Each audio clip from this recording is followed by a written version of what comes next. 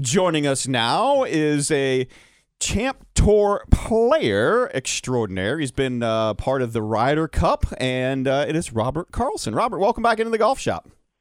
Thank you. So, let's first talk about 2022 out on the Champ Tour. You finished 24th, I believe, on the points list. Had a second, 6 top 10s, 12 top 25s. Pretty decent year out there. Yeah, it was decent. I definitely played quite well at the end of the season. Yeah. I changed my coach. I went back to Mark Blackburn, who has worked with when I played my best golf back in the 2006 to 2014, 15. I worked with him, and after struggling a bit over the summer, I decided to go give him a call, and I played much better over the fall periods. That was great. Yeah, I mean, it's one of those things. I mean, the Sanford International, if I could actually speak and read this morning, a second place finish, threatening to win that one. How did it feel to maybe after the struggles be back in the fire and have a shot at winning? That was great. I really, really enjoyed that week. And I mean, I had a good shot at it last day. I ended up in a playoff with Steve Stricker, and on the first hole, I missed my tee shot, but I gave myself a kind of a long putt for a birdie, and it barely lipped out from about 50 feet. And he holed his from about 30 feet, and there we go. He's a world-class player doing great things when it was needed, and but it was great fun to be there, and definitely the way I played those last few holes when I needed to play well made birdie 16 and 17 to get into the playoffs. So very happy with that. Now, with it being Steve Stricker, is that one of those things where he's such a good putter that you expect him to make something like that?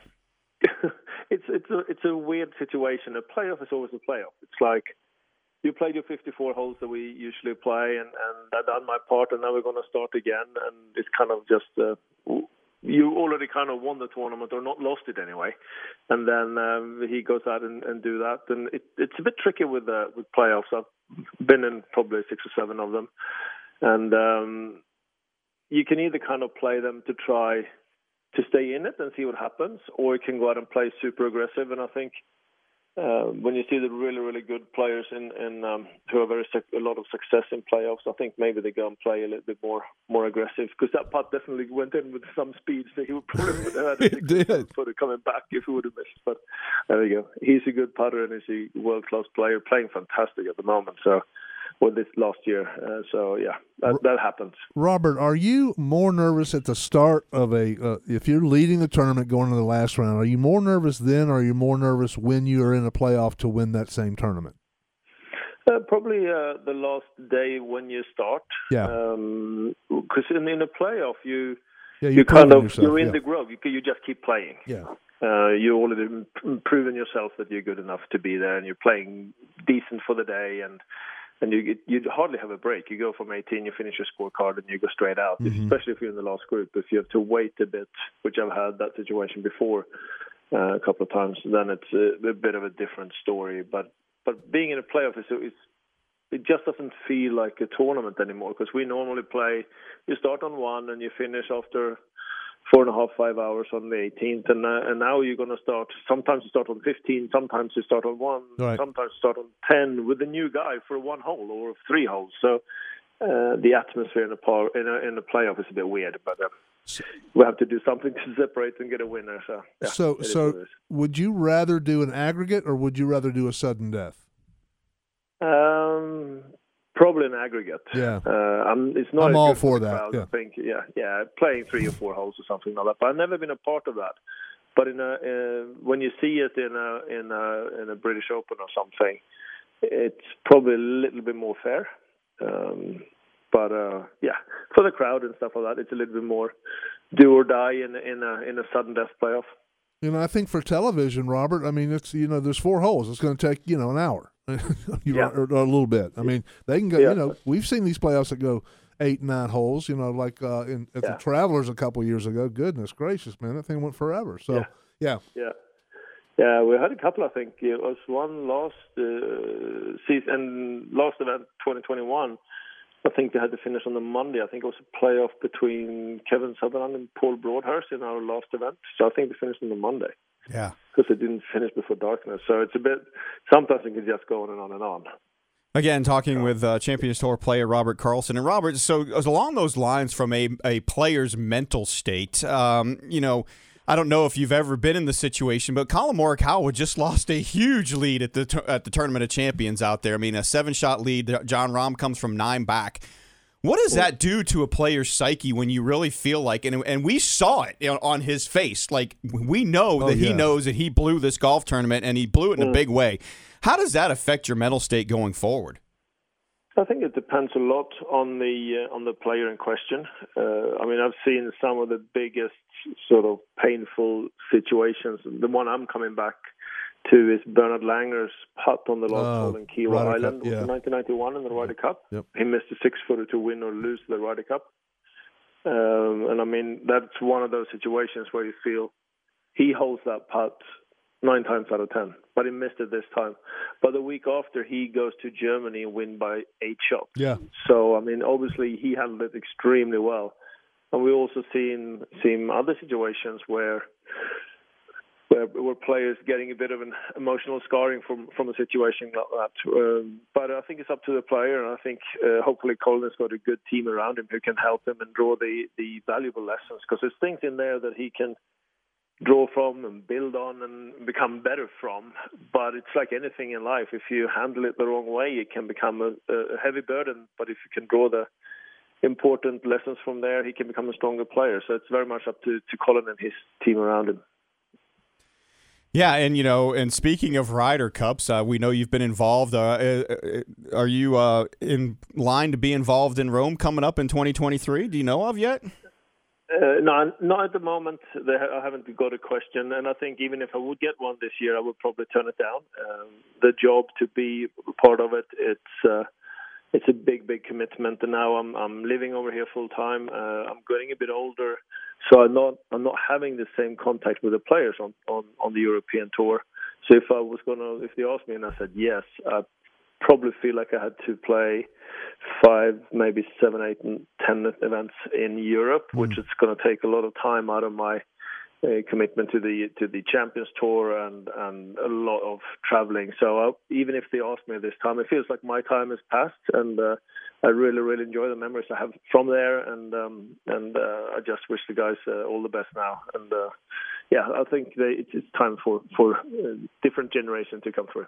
Well, and we all know that with the live defections, and Henrik being named the captain and then having to step down from that, and Luke Donald taking over. I thought it was interesting.